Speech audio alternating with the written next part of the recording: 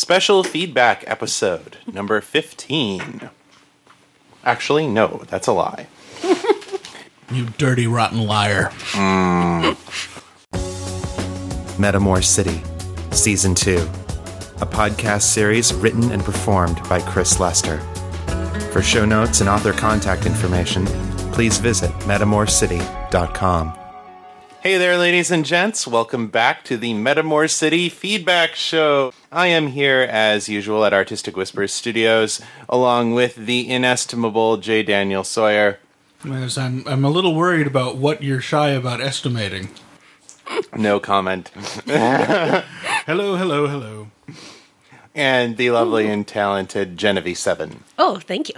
And we are here with feedback on the wrap-up of Season 1, on Whispers in the Wood, and also on the erotica a la carte story, Tears Such as Angels Weep. Ooh. And a reminder, if you're new to our feedback shows and you have children in the room, that's fine, as long as you don't mind them asking you questions even more interesting than children ask their parents after the Lewinsky scandal. Yes, we do not censor ourselves here, so... Oh, score. If you have not heard any of the stories up through the end of Whispers in the Wood, stop, go back, turn around, flee now, or forever hold your peace. Or, unless you like spoilers, like Gail Carricker does. Or forever fall to pieces, that's fun too. Oh, yeah, that's a whole nother thing. All right, let's go ahead and get started with first email from Dan.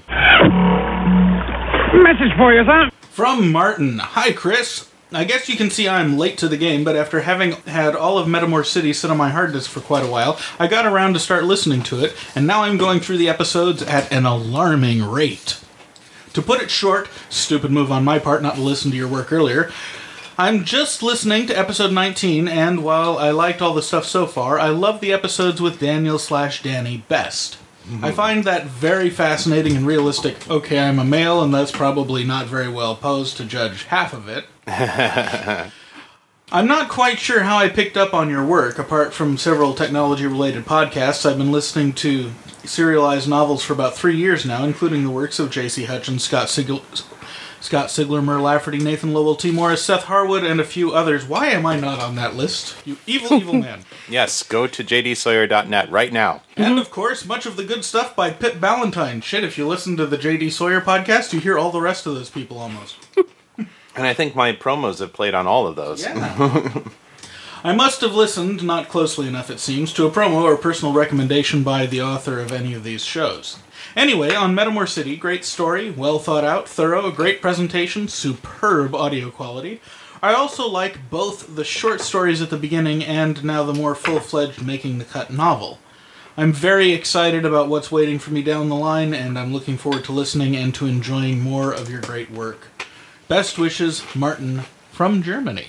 Wow. Aww. Cute. And Martin accompanied that with a very generous donation to the PayPal tip jar, which you can find at metamorcity.com. Ding! Thank you very much, Martin, for your kind words and your support. You are not only helping to warm the cockles of my heart, you are keeping the podcast running and keeping me in food. And for that, I am very grateful. Ooh. Oh, crap. I have to read one. Okay. What, you thought you were just going to get to come on here and snark? Yes, of course. Okay. This one is from Patty Keeney Pillow. Dear Uncle Lester, et al. My, have I been remiss in my communications? I know, you've all missed me. To prepare for this email, I decided to remain sober. What an unusual... Oh, is she the one who leaves the drunk rambling? Yes, that's so cool. Yay. Oh, she goes, but I watched A Scanner Darkly, read The Dream Quest of Unknown Kadeth, and listened to some Hearts of Space just to make sure no one felt like I was slacking.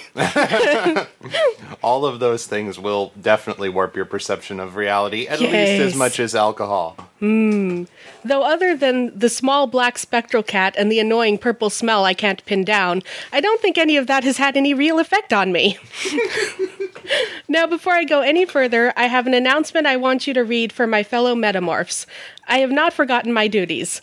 The Artax/Brian fan/ yes is still being written and will hopefully get done by the end of January. Oh, I hope so too. I want to read that. I am pleased to say that it is an excellent example of the fan/ genre, i.e. a story that proudly exhibits why the author didn't write up the story himself. Oh, boy. Yes. This particular story is that special shade of wrong that makes it hard for even me to read it all the way through. Oh, that's excellent. Now we need only wait and see if Uncle Lester shall be brave enough to record and podcast it. I would not mind being a part of that. Support the fanfiction community. Yay. Well, he has already narrated the Erotica a la carte episode, and I've got him having sex on Down from 10. Nice. In a scene which has caused several people to complain about veering off the road. Yes. That was a hot scene. Even though you can't see it, I will flail. I'm not going to say much about my performance, but the way that you mixed that together was hot. Oh, and she adds an evil laugh. And so forth. Enough announcement. Now for some Patty feedback. Seriously in love with Whispers in the Wood. Yay! I still think you should have gone with an instrument that already has a reputation for driving people mad and eating their souls. The oboe. But the story still rocked. Also liked the all-too-brief foray into Metamor's past. Or maybe I should say past but still future of Lord of the Rings.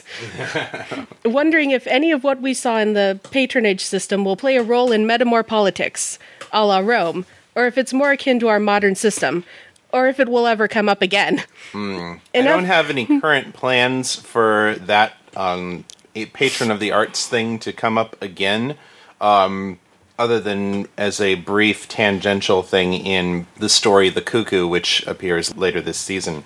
The nobility continue to have a major role in the culture and politics of Metamor, which we will see more of in the novel Things Unseen. Score. Okay. Enough Patty feedback. Now for some general discussion. Delicious purple smell. Something I've long admired about Metamor is the ability to seamlessly blend a sense of mythopoetic reason alongside logical and scientific pursuits. Or to use easier words, the ability to keep magic and wonder alive while still being able to analyze things scientifically. I realize for the world it's sort of impossible to stop doing that, but it sets up an interesting idea for the real world. The Western and Near East have shown a tendency to vacillate wildly between the 2 points without really coming to a happy medium. There's either a wonder for the unknown and a respect for the unknowable, or a rationalization of the world at the expense of the mysteries of it. Granted, each swing of the pendulum carries its far shape of the people still clinging to the other side, but the overall trend doesn't seem to be coming to a middle ground anytime soon. From an artistic or religious standpoint, the current age can be a little tenuous. People don't want awe or wonder. They don't want to believe that there are things that don't need to be explained. For the Dark Age scientist living in southern France, life would also be pretty tenuous. For who but the dark-souled heretic would dare to explain the mysteries of God? Ooh. Oh, boy. You opened a can of worms. Ooh. But it's your show, so. Yeah. I think that we have been in a rationalist-heavy time period, but I think that we're swinging away from that with a mixture of positive and very negative effects. Particularly in the United States, I see a lot of openness to what the skeptic community likes to call woo-woo. Things that don't really have much in the way of logical substance or evidential underpinnings. Astrology being one of the oldest and most long-tolerated examples of this, but nowadays we've got psychic hotlines, we've got The Secret, we've got... Oh, pick your poison, really. It's called bullshit. Mm-hmm. It's called bullshit when it's benign, and it's called a con when it's deliberate. Mm-hmm. The history of occultism is a dear hobby of mine. And Yay! Oh, boy. Well, please. About The Secret. I know, right? The Secret is a regurgitation of the New Thought movement bullshit that came out of the early 1900s, which is itself a plagiarism on Rosicrucianism, which is a plagiarism on Freemasonry, and there was a big legal fight in the early 19th century about that. There's a set of 5 or 6 basic ideas that keep circulating around, and people write bestsellers based on them because they make people feel good, but they have absolutely no foundation in reality. And I'm not talking about it's a spiritual thing, therefore we can't rationally justify it. I'm talking about we know that it's false. There's a difference between a mystery that might not be understandable and something we know is bullshit but feels good. Astrology, same thing. We know it's false. But the thing that jumped out at me about her note was that juxtaposition between reason and wonder, which is one of these persistent American things that I don't get at all. And I'm American. Since when does not knowing equal being fulfilled about something? If you know something that's really amazing, isn't that more amazing than suspecting that there's something amazing out there and not knowing what it is? Quantum physics, holy shit. So much more interesting than what people used to think was there. Like ether and phlogiston and shit like that. Of course, part of the thing with quantum mechanics is we have this beautiful math that explains a whole lot of behavior that's observable. We have no idea what it means.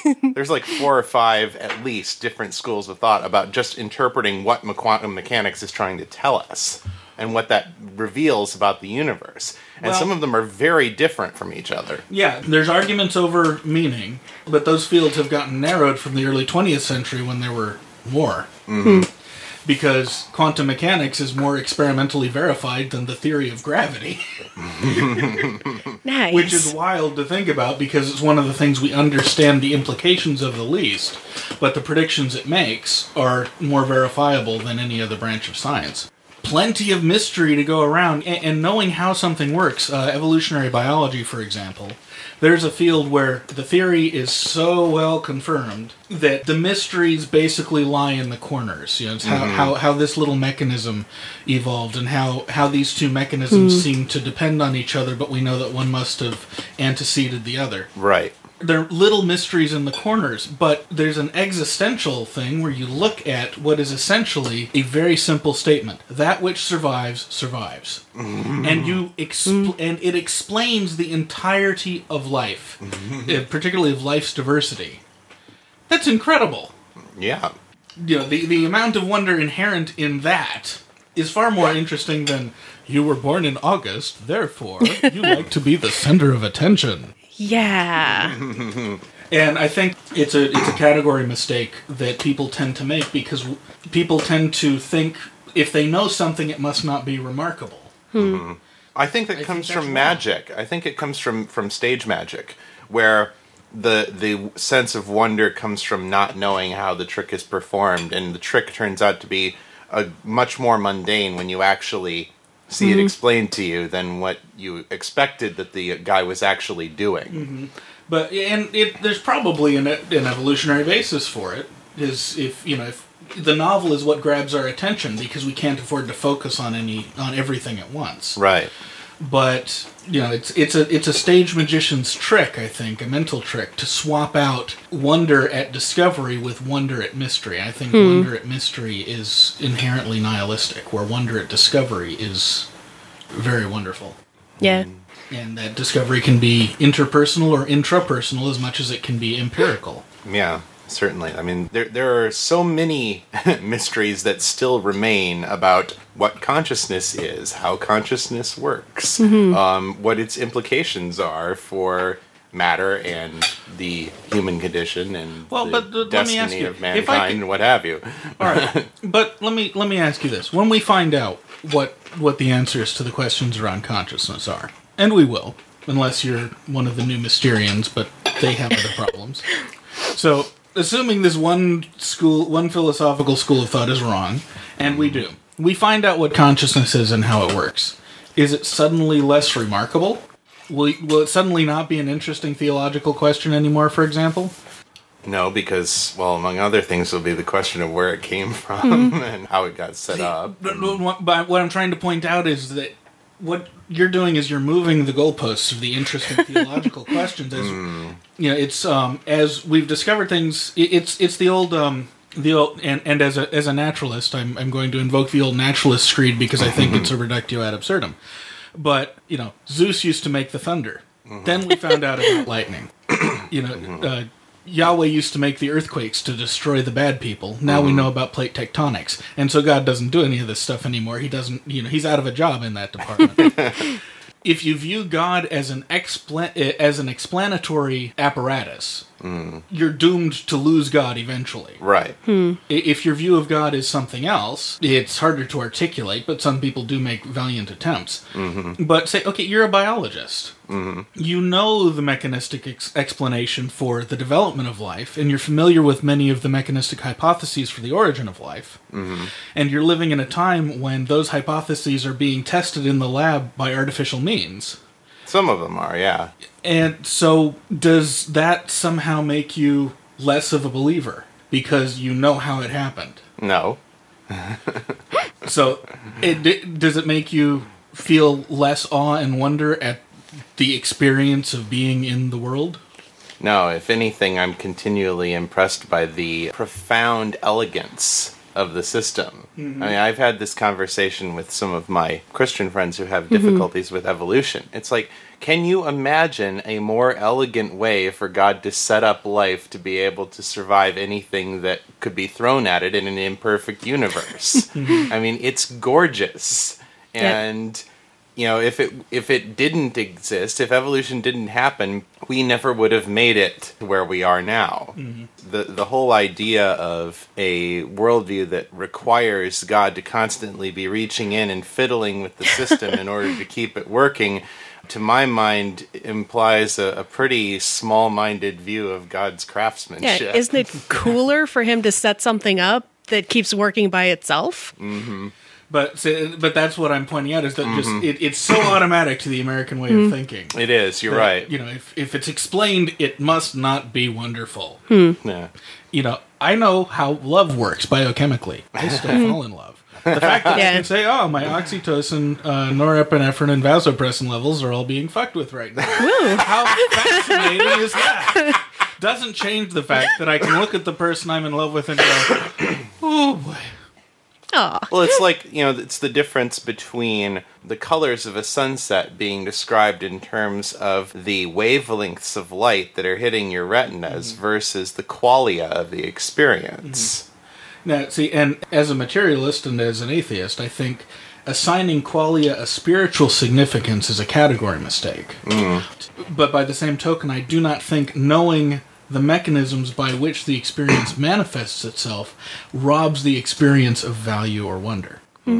Yeah, back to a very basic level of language. I like knowing things. I like to know how things work. Doesn't make them any less cool. All right. We got way off track on that one, but it was an interesting discussion. That's the kind of stuff people tune into the shows for. Yay. Exactly. This is why our feedback shows are the best. Score. I still have more of this letter. Damn. Running around the room. I know. Yes. And I do not exempt myself from that analysis. Well, I would hope not. Jeez. Don't think anybody here does. It's okay. Hey, my characters claim they're God. Yes. Some of your characters actually are gods. Yes. Score. Okay.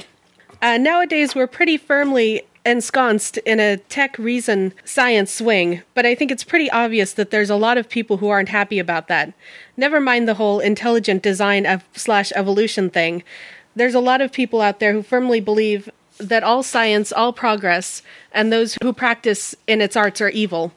Seriously, try listening to some of the tapes extreme fundamentalists put out sometimes.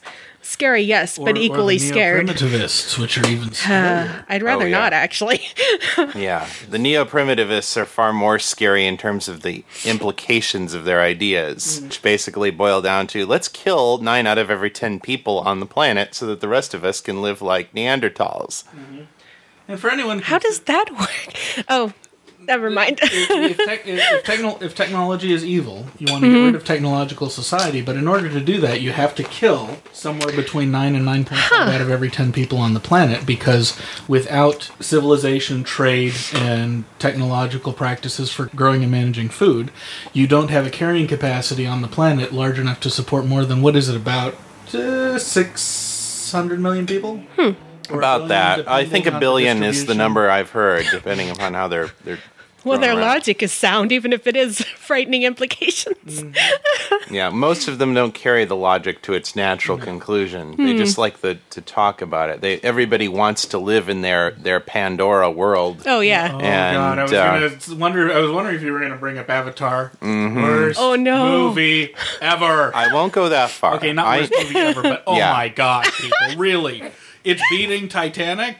Oh, really? God. Come on! Scary. Star Wars was a better movie. That's what's scary.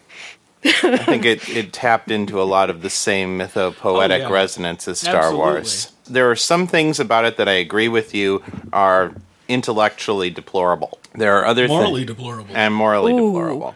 There are other things about it that I can look at it and I can say, this was very well done in these respects, and I was able to enjoy it in spite of the fact that the little critic in the back of my mind in my little Cartesian theater was sitting there going, oh, come on. Well, you see, I had the same reaction to Triumph of the Will, which was a beautifully filmed movie. One of the most amazingly done films in any sort of technical or artistic sense in the history of filmmaking, and was a propaganda documentary about Nazism. You know, Interesting. can separate those two, but I mean, if Triumph of the Will was at the box office, I would not, and it was the 30s, I would not be recommending people go see it. I know, right? Wait until we kill them all and we know that they're full of shit. Then Yeah. appreciate the aesthetics in the same way that we appreciate the aesthetics of Mayan temples and Aztec temples. Wonderful architecture, but I would not go there as a tourist and pay money to while the sacrifices were going on. Yeah. That's just me. Yeah. Boy, I had a lot of caffeine today. Score. I understand. Oh, she continues. Of course she does. There's a real fear that some fundamental part of who we are is getting lost in the race to explain it. I'm not saying that's true or false or progress or regress. It just kinda is, and I find it a little depressing that we can't agree on a happy medium. Lay sigh. Unfortunately, we're talking about two worldviews that are fundamentally at odds with each other. But the lovely thing is that things like this do tend to shake them out as people fight over them, rather than... You can't have someone come in and say, this is the right answer. We will all now live in peace, having agreed on the basic philosophy. Right. Top-down management doesn't work, but, bottom-up, we fight over it and we come, We come to some agreement up until the point where the people who realized it was bullshit die off. We had the whole theosophy and spiritualist movement around the turn of the last century. And now we're going through the same bullshit again. So, It's an easy way of appealing to the same sorts of things that genuine discovery and exploration appeal to, but it requires less work, and because it's built along what makes intuitive sense, magic is intuitively sensible, then it seems obviously true, and it's not an easy thing to say, it seems obviously true, but I have learned to distrust things that look obviously true. right. That's a really weird thing that humans have learned to do and keep forgetting and keep learning. Is that I have to teach it to every new physics class. is that what we see and what we infer is most of the time wrong. And if it fooled a guy as brainy and thoughtful as Aristotle, Or- don't feel so bad. Or Isaac Newton. Or Isaac Isaac Newton. Newton wrote way more on alchemy than he ever did on gravity or mathematics. Score. His books on obscure alchemical theology way outranked the Principia Mathematica. And the Principia is still quoted. That's really funny, actually. It's so good that we still plot orbits of spaceships with it. Damn. Whereas the stuff he put all his energy into, none of that's worth the paper it was printed on. Oh, well. At least he accidentally got some of it right. No, he didn't accidentally get Well. it right. He was using a very powerful brain and... But that side, it was kind of an aside thing. Flawed premises. Reasoning from flawed premises in a domain that didn't allow him to re-examine his premises. When he was dealing with physics and mathematics, there's built-in error checking protocols in there, and so he could sort of fail his way towards the right answer. Or other people could check his work, but when you're dealing with alchemy, you can't really check your work. Yeah. No, it's just funny that that's what he put all of his energy into. It's cool. Ooh. Okay, enough general discussion. A question. And that was good, general discussion. Fueled quite a lot of it. I know, right? Indeed. I get that Metamor is an empire ruled by a god/empress/geographic feature, but is that it? Is there a parliament, local governments, elections, appointments, nepotism, parties? Nepotism. Campaign slogans? Gerrymandering? Inquiring minds want to know. Also, where do I sign up to vote purple? And do I get a free cup of coffee for doing so? I would vote purple for a free cup of coffee. Purple. Snuggles, Patty Heaney. Thank you very much for the very thoughtful feedback, Patty. And welcome back around. We've missed you. Yes, and we missed your goodies, so we're very grateful for those as well. Oh, did she send those? She sent those. Oh. We have been noshing on your fudge, which Kitty declares to be the greatest thing in the universe, and then various other goodies. So we are glad that the post office did not declare your package to be a terrorist threat, although it was close. Next time, seal that container of cocoa mix a little tighter, Patty. As for the governmental structure of Metamor, in brief, the full name of it is the Imperial Union of Metamor and Allied Nations. What you have is a collection of semi-independent states that all acknowledge the Majestrix, Kaya, as the ruler, as the sovereign, the head of state. Within each of those provinces, they have their own governmental systems, which differ from province to province. Most of them have a person who is an appointed governor designated by Kaya, and then they have a democratically elected legislature of some kind, which may be split into one part or two parts, depending upon the province. There are also 3 viceroyalties, which are places that were brought into the empire by treaty, that are ruled by more monarchical / benevolent despotism to varying degrees. And basically they are allowed to govern themselves as they see fit, as long as they subscribe to Kaya's basic list of human rights that everybody has, or I should say mortal rights, and they can't keep anyone from leaving if they want to leave and go to a different province. So that is a natural check on anybody getting too power mad in those places. The metropole of Metamor itself is ruled by the Senate, which has a speaker who is the highest elected official, and the Senate is divided into 100 lords' seats, which are elected from among the nobility by the nobility, and then I think there's something like 300 or 400 seats that are chosen by the common folk. Okay. Cool. From Feline. Hey, Feline. Hello again, Chris. I know I told you on Facebook already, but I really wanted you to know that I enjoyed your Erotica a la carte episode a lot. Thank you. I especially liked the way you used music as a medium for magic in your story. It reminded me a lot of the origin story of Middle-earth. Personally, I've always liked the part where the earth is created through song more than anything else in the whole Silmarillion. Mm-hmm. Me too. It's just such a beautiful image, and I'm glad to see it used so beautifully by one of my favorite authors. Don't get me wrong, though. Even as it reminded me a lot of Tolkien, it didn't feel unimaginative or stolen. The other thing I liked about tears such as Angels Weep are the angels. Angels have always fascinated me, not to a point where I read a lot about them. I merely enjoy them as an idea or archetype to think and dream about. So you managed to combine 2 of my favorite ideas beautifully, so much so that I almost didn't care about the sex part of the story, which was very well written too, in favor of the song and the magic of the angels' experiences and memories. Thank you for letting Pip talk you into using her kitchen. This was great. All the best from a very grey and cold and rainy, sleety, dull Vienna, Austria. Feline, who can't wait for spring and is a bit envious of your Californian weather, which is probably nice and warm. It was until today. It rained today. Yes. Well, thank you very much, Feline. Silmarillion was one of the 2 main sources of inspiration for that idea. The other one is a role-playing game called In Nomine, in which the players take on the role of angels or demons, working for different choirs or bands under the authority of different archangels or archdevils. I'll have to play that one. Mm-hmm. Neat. And they use song as the magic metaphor in those as well. Neat. Okay, my turn? Yes. Okay, this one's from Ryan Baker. Chris, in my last feedback, I told you that you were a tease. Episode 45 confirmed that statement. I got on Facebook before turning in for the night and noticed that your status said something about mixing episode 45. So having waited several weeks, knowing that the... I have such trouble with this word. Leonenshi wouldn't be happy with Abby for her attempts at ending the imprisonment of Rosanna, I decided to stay up and wait for it to be posted.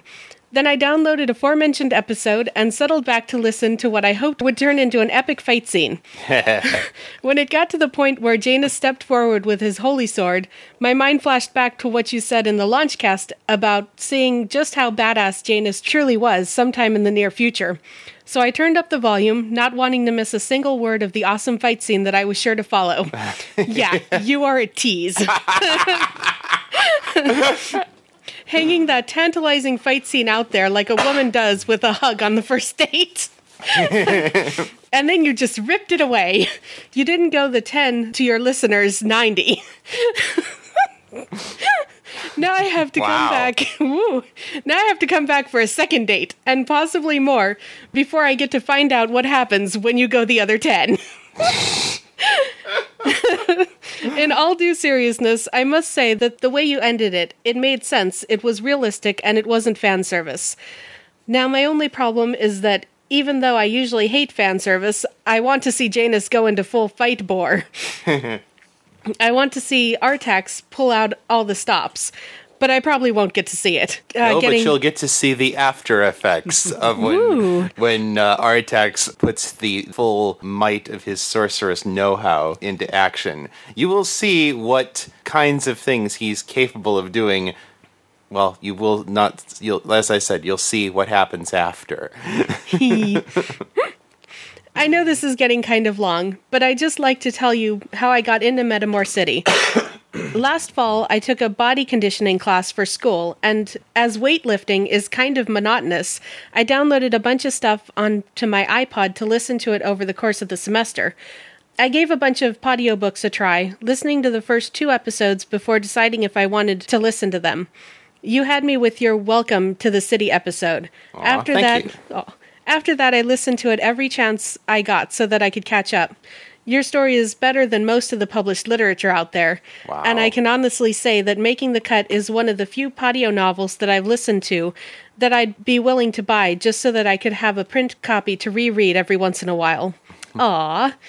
Good work. You've kept me listening to your podcast more faithfully than I have to any other. Ryan Baker, Utah. Thank you very much, Ryan. I'm so glad that you're enjoying the series so much. Sorry that you felt teased, but as you probably know by now, having listened to my stories, I tend to see violence usually as not really the answer to human conflicts. Sometimes it's necessary, but it usually tends to create as many problems as it solves.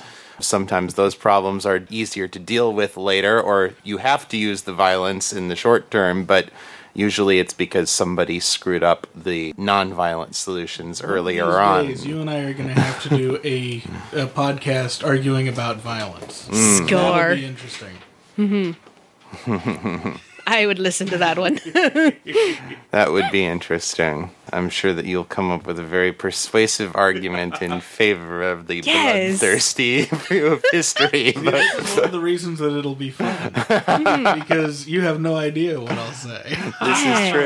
This is true. Oh, and yes, you will get to see Janus unleash his badassery by the end of this season, I promise. Ooh. Okay. So, more feedback on Erotic a la carte. Cool. From Mildred. Yay, Mildred! Okay, you asked for it, Mr. Lester. This was a very good story, well put together and sexy as all hell. And, as I told you on Twitter, it struck a chord with me. Musical pun still not intended. So, should I... This is pretty personal. Should I read this? She told me that she was phrasing it in such a way that she would be comfortable sharing it with everybody. So, So you asked why it struck a chord with me, so here goes. Submission can be such a difficult thing to face. Particularly in our current society, we're told that we have to be strong, self-reliant, and unique individuals. To give all that up, even if it's something you need on a deep level, can be incredibly hard to accept.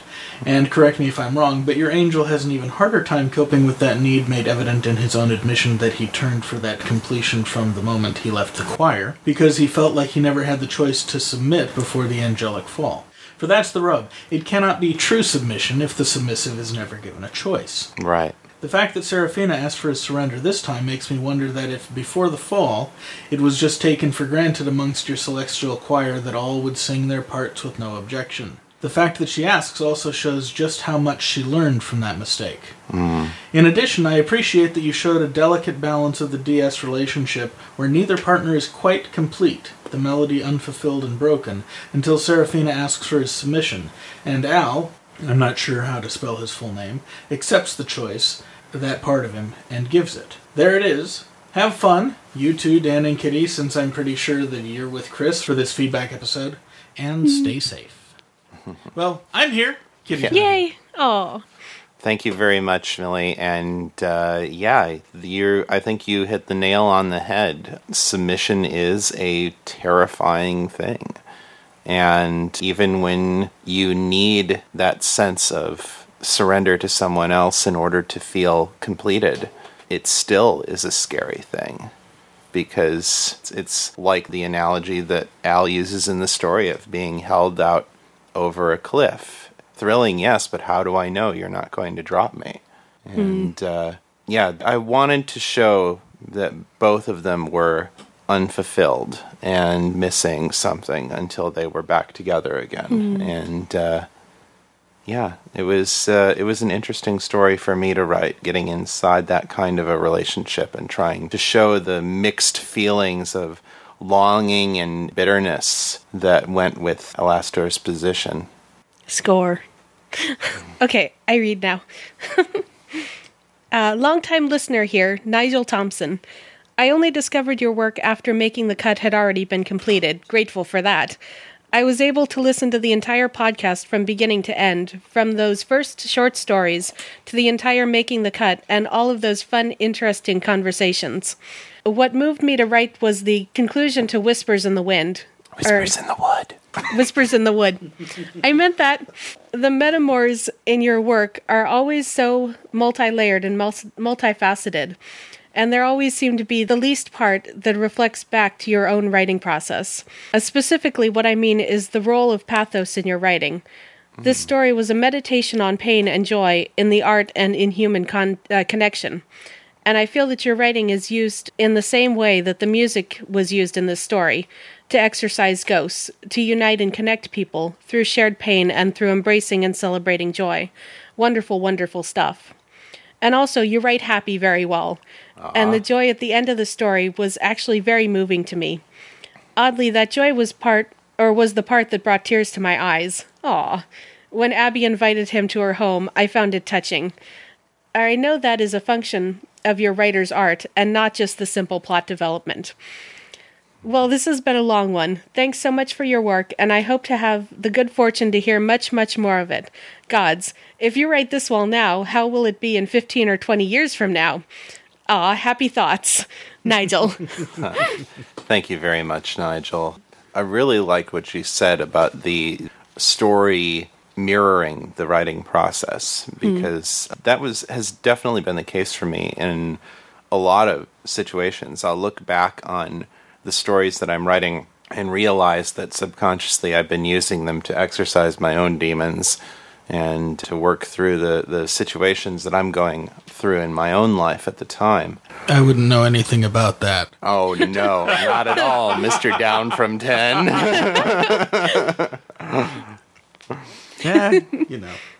Yeah, I mean, it's part of why I write. I mean, yeah, I like sharing stories with people, but the stories that I choose to share, I'm using them to get my own shit together here. Which is great as long as you remain a storyteller and don't become Toni Morrison, who basically just publishes her therapy journals. Yeah. Okay, what's next? Okay, from Paul, Whispers in the Wood. I just finished the final episode of Whispers in the Wood. Thank you! I've been missing Metamore City. It's such a rich world, so full of story possibilities. It's a pleasure once again to have this enriching my podcast feed. Much as I enjoyed this overall, though, I have to give some negative feedback concerning Deirdre Reed's reading of Rosanna Venturi.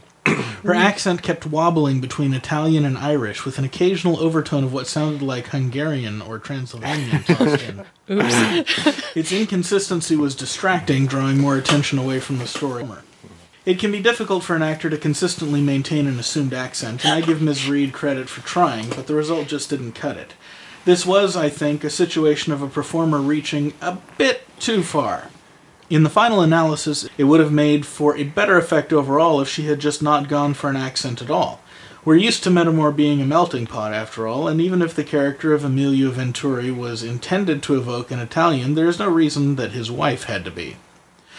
Besides that, using our world foreign accents is just a metaphor for another world anyway. Thanks again for your efforts and that of your voice actors, regardless. One criticism does not negate that Metamore City is consistently among my top 5 favorites for podcast fiction. I look forward to whatever is to come. Hey. Thanks, Paul. Yeah, if you thought that Dee had some trouble with that accent, you should have heard me when I was narrating that chapter. Dear God, I got through about 2 lines, and it's like, okay, this is just... I had to apologize to Paulette because what I was giving her was so atrocious sounding. Italian accent is harder than it seems. Oh, yes. Well, it's because it settles on a line between about 4 different accents that are all easier to do. Yes. Holy crap. Yes. Yeah, and I think that's what we're seeing when in the results that Dee gave me. But I thank Dee so much for making the effort when I put out the request for somebody to do an Italian accent for me. She and her husband Nobilis are the only ones who stepped up to do it. And so, yeah. Could it have been better if I'd had more time to work with her on it? Yeah, I didn't want to slow down my production schedule, though, because I think that getting out stories consistently is more important than getting them out perfectly. That's just my creative choice. Others have different opinions on the matter. So I'm glad you enjoyed the story, and hopefully we'll be able to do a George Lucas special on it at some point and fix it in post. Score. Too bad he can't fix his scripts in post. I dear know, heavens. right? Oh. If only we could get back all of the takes that ended up on the cutting room floor. Okay, so I have one from Ashley Carlson. She goes, "Hello there, sir. I just started listening to Metamore City, about a week ago. To say the least, I'm in love. It's an amazing little escapist fantasy. There's only one thing I'm displeased about. There's certainly no dearth of homosexual or girl-on-girl action. However, there's no guy-on-guy action." Here we go again. It's been over a year and you're still getting hammered for this one, Chris. I guess. Never going to go away. Well, new people that's keep finding the funny. show. Oh, there you go. As far as making the cut, chapter 12. Yeah, see, there you go. Yeah. Now, I realize that this isn't about sex, but I think it's pleasantly dispersed throughout the storyline. I feel this is fairly progressive thinking podcast, but it falls right into mainstream views about hetero and, oh my god, lesbian sex, and ew, boy-on-boy action. Oh, God. Oh. I'm sorry. I'm a product of my culture. Oh, God. I'm working on it. Oh, this comes from a young gal who's mostly interested in the first 2. Though I have to admit, Queer as Folk really turned my crank. If you're a girl, do you have a crank? I have to. Possibly. I don't know. Just a metaphorical one rather than a physical one? Maybe it would be pushing her button. There you go. I like the turning my crank metaphor better, though. Well, it's especially funny if you're a girl and you use that one. True. However, being there's such a lack of it, it reminds me of the ridiculous world we live in, where guys and girls are expected to be into each other, and it's oh my god, fucking hot if a girl fucks another girl, as long as she's not a dyke, right?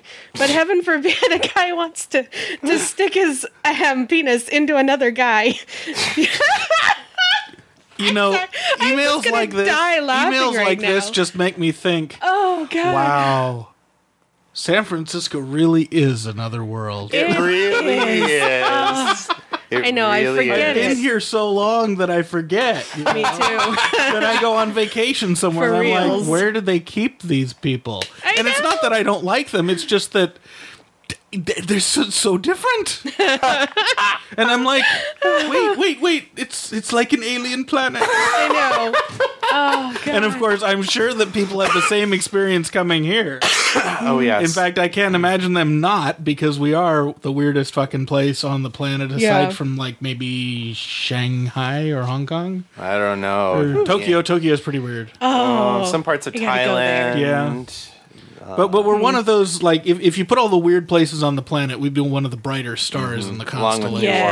Yes. New Orleans. Oh my God, New Orleans. Yes. Yeah.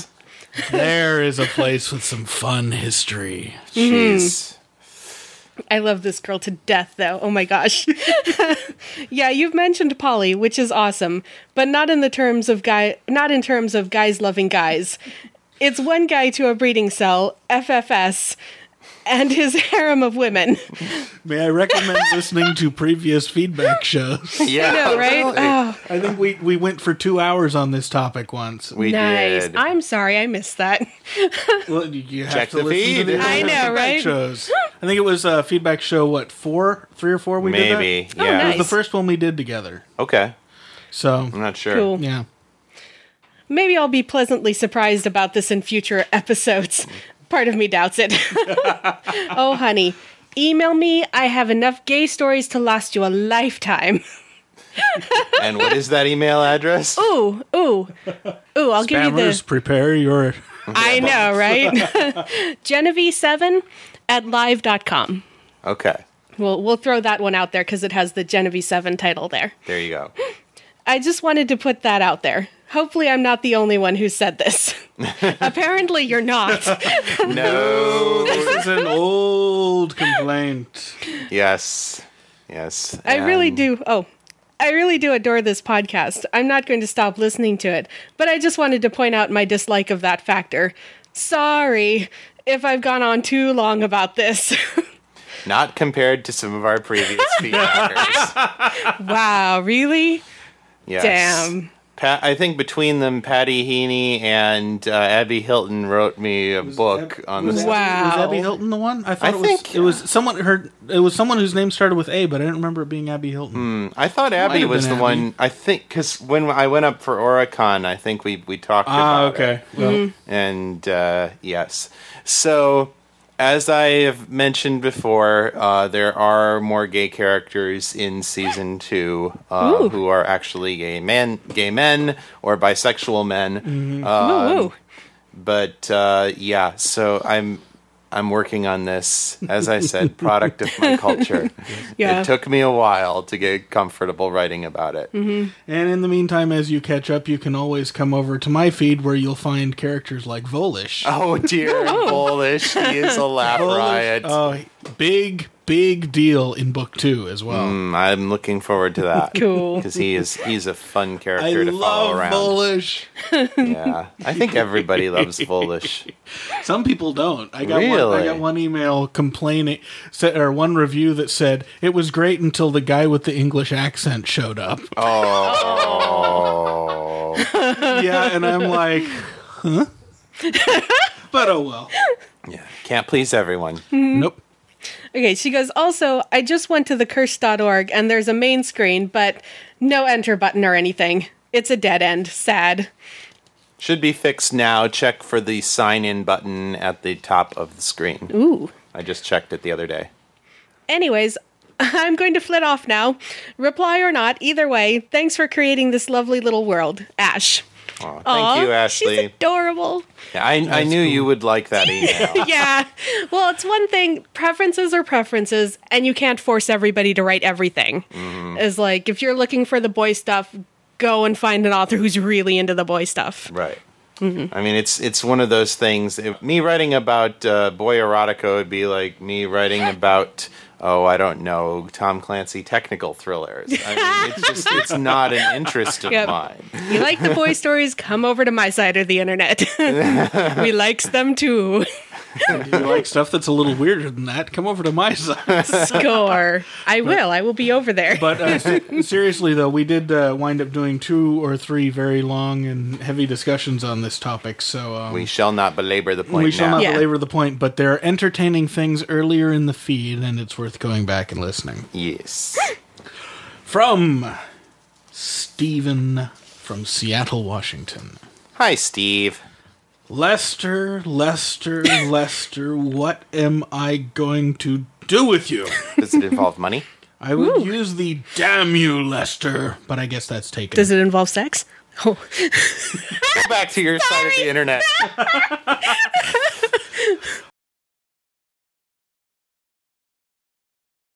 I've been listening to podcast novels, and audiobooks all day at work for over a year now. Metamor City is one of those on top of the list. I still remember the promo for Huntress and thinking, how do you spell Metamor? The problem is either your writing or Abby's character, or maybe it's Genevieve. Oops. It has happened twice now, and it cannot continue. It is unsightly. At the end of Troubled Minds and now Whispers in the Wood, I was so emotional I was crying like a baby. Oh. This has to stop! I can't go on hiding every time there's an ending chapter involving Abigail Elaine Preston. Seriously! T asked you if you were given permission to raise the bar. Well, put it back, damn it! Love the work you do, and the cast and crew, too. Oh, what a sweetheart. I'm going to squee now because I was mentioned in that. Yeah. Yay! You can't blame Genevieve for the end of Troubled Minds, though, because Heather was playing her in that. And how was that for you, coming in and playing a character that had already been played before? It was interesting. I don't know. I haven't done much work voice acting at all, so it was cool. Did you listen to the previous performances of the character to get a sense of her before you jumped in? Yeah, I listened to. I was listening to one of the shorter stories before, which was cool, which had a lot of the history and stuff in it. Okay. So that was neat, and just to hear how she did it too. Yeah. All right. Next one. Okay, this one is from Barbara. After Whispers in the Wood, Part 1. Chris, it was awesome.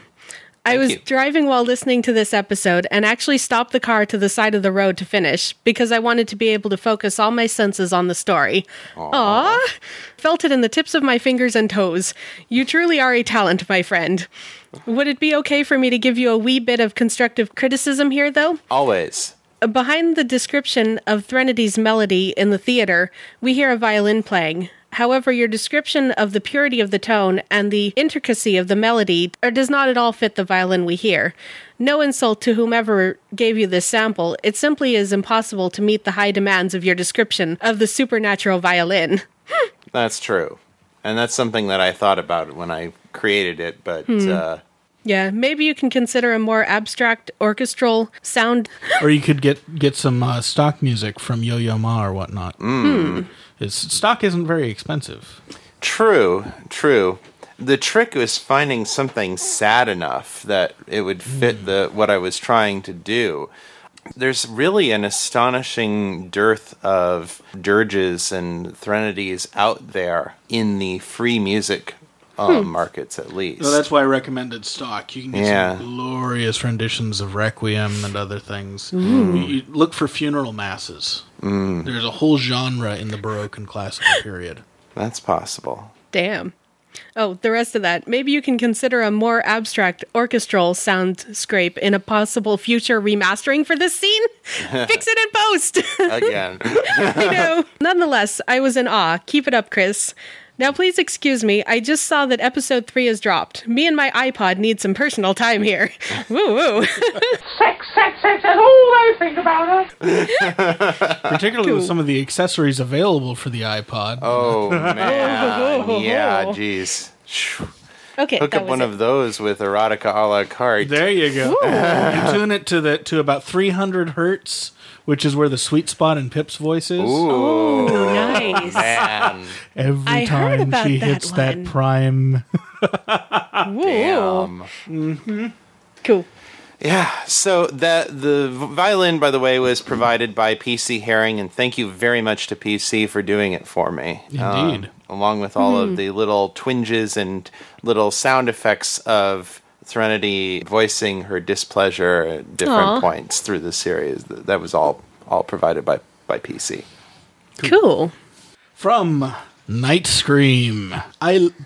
By the way, that is just a completely badass name. It seems like it should be a Decepticon or something. Yeah, I was going to say it's like an Insomniac Transformer.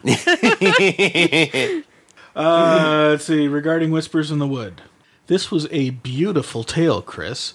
As always, it invoked a lot of emotional responses, but mostly tears. Aww. This is a particularly sad story, although it had a relatively happy ending for most involved. I have a question, though. I know you've frequently traveled to other states for cons and such, but will you be going to our local con here in Southern California? You know, the granddaddy of all cons? Comic-Con San Diego? If so, are you doing a panel or joining as a guest? Comic-Con is not... I'm sorry, that's the end of the email. Comic-Con is not the granddaddy of all cons. That would have to be Gen Con, wouldn't it? Maybe. Yeah, cons Yeah, but have it been is the big around one. Long time before Comic-Con was even a twinkle in the financier's eyes.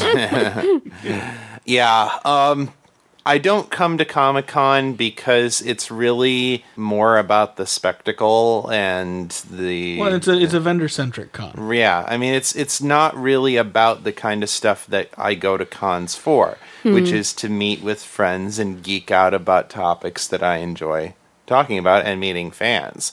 Comic-Con, there are way more important people for people to be meeting than me. And I don't really want to deal with being crammed into a hotel with the population of a small city. That just has no interest for me. I'm sorry. It's almost as bad as being crammed into a city with the population of a small hotel. That's what 28 Days Later was like that. Oh. Nice. That's right, huh? God, I love that movie. Cool. Oh, I just have a short one. Okay. Okay. All right, this is from Winged Squirrel. Hey, I missed the old Metamore City disclaimer that explained exactly what was in each episode. Now, I don't mind anything you mention in the disclaimers, but having the specific disclaimers is helpful if I'm playing the podcast on speakers and there are others around. Anything you can do about this? JP. Oh, P.S. I just noticed an identical disclaimer on Antithesis. Is there a podcasting disclaimer conspiracy or something? P.P.S. Did you steal the disclaimer from me? I did. Ooh. Okay. Yeah, I modeled my season 2 intro on the intros for Antithesis and Down from 10 because I really liked the way that those were put together. Oh, thank you. You're welcome. And, I just found it was getting annoying going through every single chapter, combing for any sign of, okay, what could people be offended by in this episode? I imagine that's difficult if you haven't just written it. Some people will find them offensive. I know, right? Seriously. If you need to ask whether you will be offended, you probably will. So, I don't know. I may be able to put specific advisories into the show notes, but I always put them in my tags. Ooh. Oh, then you can go by what... In the iTunes tags and the blogging tags, I do lots of snarky little things. Nice. And including generally what kind of offensive content there is. I like that. That's an Then you can interesting search idea. it by offensiveness. That's right. That's so cool. So like every episode that contains sex has a sex tag, so in the tag Yes. cloud sex shows up really big. You click on sex, and every episode where people either talk about or have sex. So you know whatever vice I'm looking for. And with Down from 10, it's really useful because it's like a conversations book. So, but, environmentalism, transhumanism. I believe one of the tags is asshole behavior. Yes. Oh, so many points. I've been using tags, category tags in WordPress to show which characters appear in each episode. So if you're looking for all appearances by, say, Abby, you can click on hers and it'll show you just the episodes that have Abby in them. That's cool. Oh, one tiny little thing at the bottom. Postscript. Awesome podcast, if I haven't said so already. Thank you, Winged Squirrel. And Winged Squirrel also provided me with a fave icon for MetamoreCity.com. So now the Citadel shows up there in the tabs on most browsers. Oh, neat. Yeah. I need to figure out how to do one of them things. Yeah, you just go to the Wikipedia article on fave icons. It gives a good description of how. Cool. All right. No voicemails this time. Aw. We have to get out of here so that we can give Dan his house back. But any final thoughts from our peanut gallery about Metamore City Season 2 thus far? This is a complete waste of time. Well, I just have my comment on the Erotica a la carte episode. There's a line that says something like, compared to that, your pathetic monkey sex is about as intimate as living in the same zip code. And I just loved that line. It's not often people do anything at all original with angels, and I'm kind of over the whole angel thing anyway. But really, if you're going to have angels fucking, that's a beautiful line. Nice. Thank you very much. The only question I have, Yes. how do people treat injuries caused by aberrant feathers? They're pokey on the ends, and there's soft tissue right? involved. They are, but our angels don't have feathers in this story. Yeah, they don't really. Oh, that's right, because they're possessing the bodies of the mortals. Yeah, I mean, the angels, they don't really even have physical bodies to speak of, so. You got around the whole duck problem. Yes, the duck problem. That would be a good way of doing angel sex. That's cool. Particularly since angels are, by all available references, asexual beings. Yeah. I had to put them into a human host in order to give them the proper biological imperatives to start driving them in that direction. I figured that sex and intimacy are not the same thing, and so it would be very possible for angels or angelic spirits to have intimacy of some kind, but because intimacy is expressed so powerfully in humans through the use of sexuality, it was a natural direction for their desire to express their intimacy with each other to be channeled. And I know where you're going, and it's I'm pretty sure it's a mistranslation. Yeah, it's been Bowdlerized. It's a lot more explicit in the Hebrew. Right. Nice. But I don't... Number one, I'm not going from that story, which is through many revisions and redactions before it got to us, and God only knows what it originally meant. No, the idea of angels being sexless comes from Milton. No, it comes Dante. from Jesus when he was talking to the Sadducees, and they were asking him the question about who will this woman be married to, and he says they will be neither married nor given in marriage. About resurrected humans, right? But what he said was they will be like the angels in heaven. And so he said, they will neither marry nor be given in marriage, for they will be like the angels in heaven. Biblical inerrancy, then, doesn't it?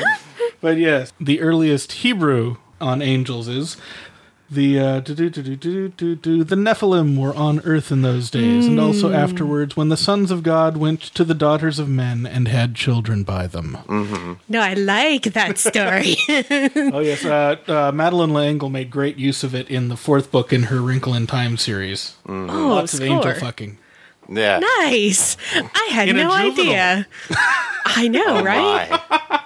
Yeah, but there's a lot of ways I've seen that passage interpreted. Of course, you grew up in a fundamentalist church. I did. But one of the most interesting that I've heard was the idea that it was actually a case of possession of mortal bodies. Which actually doesn't bear out, because you'll find in the Conquest of Canaan, the Nephilim are one of the races of giants, and it's functions in the intertextual dialogue as an explanation for why these people are giants. It's a folklore thing. You see it in a lot of that kind of thing in a lot of folklores where people of small stature or limited power are running up against really powerful, technologically advanced people. The explanation will be, well, the reason they're that way is because an evil god fucked their progenitor. Right. And so they're divine, but it's a bad kind of divine. Right. Yeah. That little passage has caused more conniption fits in the theological circles that I used to run in. I love that little passage. So, leaving you with angelic, just more angelic porn. Yeah, I was going to ask, did you have any final thoughts or comments? No, I'm good. Leaving her with that pretty image in her head. I know, right? I know, I'm distracted. They're glowing. She's I'm already so distracted. gone on Planet Bouncy, so we'll go ahead and wrap up this show. Dan, where can people find your works? You can find me in usually a marginally less manic mood at www.jdsawyer.net, where I'm currently podcasting Down from 10, which is a country house mystery comedy thing, and also Free Will, which is book 2 in the science fiction thriller series The Antithesis Progression. Ooh. And Genevieve, where can people find your fanfics? Oh, score. Oh, I hang out Genevieve7, fanfiction.net. It's with a J, not a G. Yes. Jenivi and 7. The number 7. I also have live journal, genevieve7.livejournal.com, which is where everything else goes. Cool. So if you want to read some hot Yu-Gi-Oh porn, you can look up her stuff. Totally. And where can people find you? Right here in Casa Sawyer. But we don't have that much room, man. I'll go home eventually. I know, right? all right, so you can find me at metamorcity.com. That is METAMOR city.com, or email them to feedback@metamorcity.com. You can find me on Twitter as Etherius, ETHERIUS, and that'll wrap us up. So until next time, keep it on the bright side. This is Chris Lester. Genevieve7. And J. Daniel Sawyer. Signing out. Yay!